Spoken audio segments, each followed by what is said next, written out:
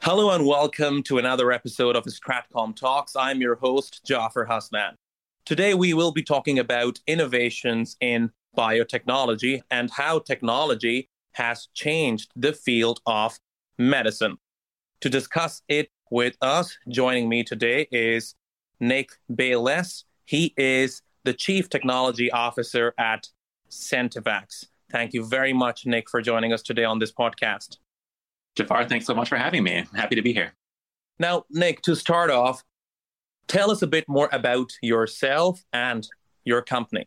Sure. I am an immunologist by training. I did my PhD in immunology, focusing on viral diseases and how viral infections cause disease in different folks and different conditions. I've been interested in vaccines for pretty much my entire scientific career. It's how I got my start in science and in biotech, was working for another vaccine developer years ago, and have always just been really passionate about the power of vaccines to affect human health, to eradicate diseases. To me, some of the most impactful stories in medicine and in biotechnology are the stories of vaccines and how we have eradicated entire viruses that were devastating to populations for the entire length of human history. Right. In the last century, we were able to eliminate or at least severely reduce a number of diseases, smallpox and polio and others. And when I was getting my start in science, I gravitated towards diseases that did not yet have vaccines for them. Influenza, we have a seasonal vaccine, but it's not super effective in normal years, and it doesn't protect us very well from emergent pandemic influenza like we've seen as recently as 2009. As well as other diseases that have never had an effective vaccine, like HIV, that has a number of challenges to getting an effective HIV vaccine, and one that can generate the right kind of immune memory in patients so that they are, protected from contracting HIV. That's been a persistent challenge in the field, and something I've been working on and curious to see move forward for most of my career. What Centivax does, the company I'm a co-founder of and chief technology officer of, we are a company founded to work on exactly these problems.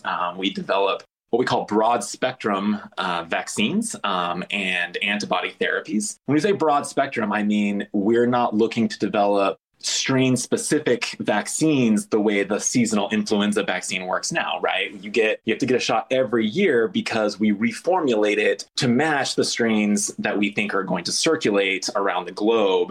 And hopefully we do a good job with that prediction, and we can make a strain-specific vaccine quite quickly and get it distributed, around this time to folks all over the world. But it's a cumbersome process to have to be constantly doing that surveillance, making vaccines so rapidly and distributing them all over the world, and then only ending up with a vaccine that's partially protective against disease.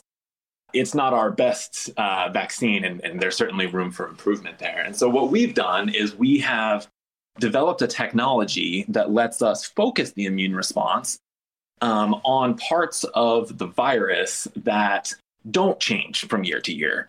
Lots of parts of the virus change in each annual strain that comes out, but there are small parts of the virus that don't change from year to year, or really even decade to decade. And we have a technology that lets us focus the immune response on exactly those parts. Very interesting, Nick. I did not know that. Does it also apply to COVID-19, SARS-CoV-2? That's a great question. When the COVID pandemic first started, we did an analysis and determined that, frankly, at the rate of mutations we were seeing for the first year and a half in the virus, we didn't think our technology was necessary. And we thought that the approaches being taken by Pfizer and Moderna and the other companies that have produced the vaccines would have been sufficient. And what I don't think anyone anticipated was the level of mutation that we were going to see come out of this coronavirus. We are now actively designing pan-coronavirus vaccine that will provide protection, ideally not just from all the COVID variants, but actually from the entire family of beta coronaviruses, which includes the original SARS virus, the MERS virus that emerged 7 or 8 years ago, and would apply the same technology we're bringing to influenza to the beta coronavirus family. Yeah. Wow. And when is it likely to come out? So to be honest, we had not started.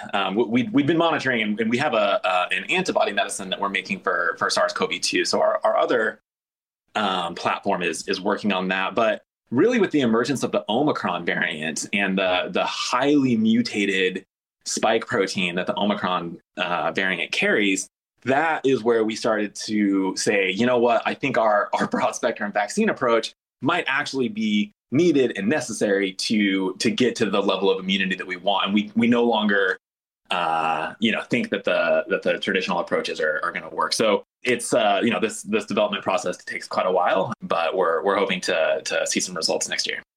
I wish you all the very best with it. I hope it comes out as soon as possible. Now, Nick, vaccines have become a household name these days. Even as a journalist myself, if I'm not mistaken, almost every other day I read news on the television about vaccines. What I want to ask you here is, how has technology changed modern day vaccines? It's a great question. So like we were talking about, there's been revolution after revolution in biotechnology and molecular biology over the last 3 decades. And a lot of those have moved the vaccine field forward in incremental ways. What we've really seen in the last year is the explosion of some of these very promising technologies.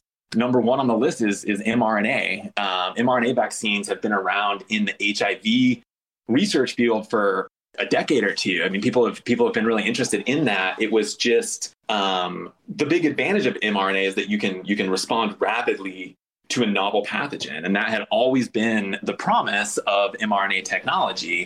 There had never been a great business case for developing and bringing an mRNA vaccine to market for an existing pathogen, because you would be trying to compete against the traditional flu vaccine manufacturers, for example, and they have had their process figured out for quite a while. This was exactly the kind of scenario that the mRNA folks have been talking about for a decade, that they would be best primed to respond to if a new pathogen came out and we needed to make a large amount of vaccine doses for a new pathogen. That's exactly where mRNA was going to shine. And it has been really exciting to watch and see Moderna and BioNTech working with Pfizer really take those technologies all the way through and have them be, some of the leading vaccines in the world. That is building on decades and decades of preclinical and early clinical development.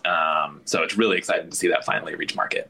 Indeed. And I have to say, their vaccines have served as a game changer in this coronavirus pandemic. Now, Nick, moving forward, certainly these innovations do not come without any risks, do they? The mRNA technology is actually incredibly safe. And there is virtually no risk of any long-term or short-term side effect. It's an RNA construct, which is fairly, it's what we call unstable. It degrades fairly quickly. So when you get the mRNA vaccine, your body goes to work producing protein according to those RNA instructions, but the RNA instruction template itself actually gets degraded fairly quickly. There is no possible way it gets integrated into our DNA genome. There's no way it's staying around for very long at all. It's really a very, very safe and effective technology. We are actively talking to several companies in the RNA space. Our vaccine technology was originally developed using a more traditional protein-based approach. But of course, with all of the interest in RNA technology over the last year, we're actively exploring moving our platform over to the RNA. Okay. Side.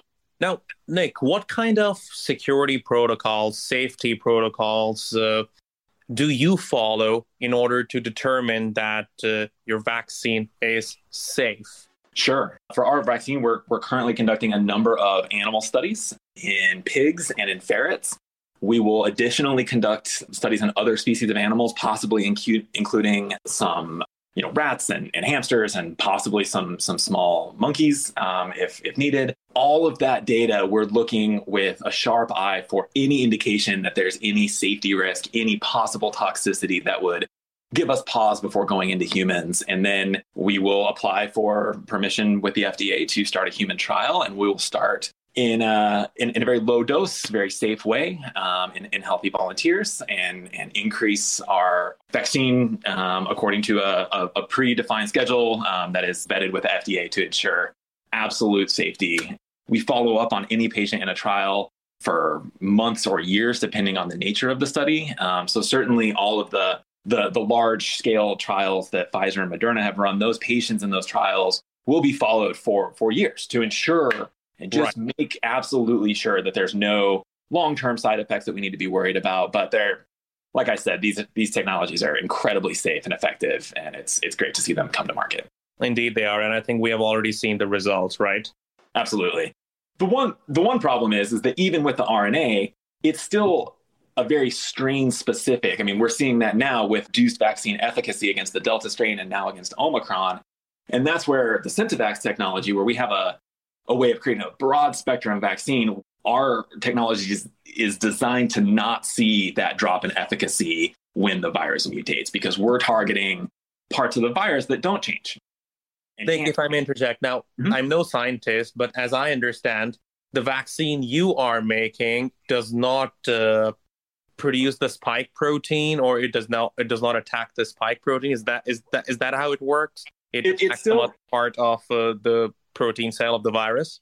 Right. It still does direct the immune system to attack the spike protein, but it's like a hyper-focused targeted attack on a very small part of the spike protein.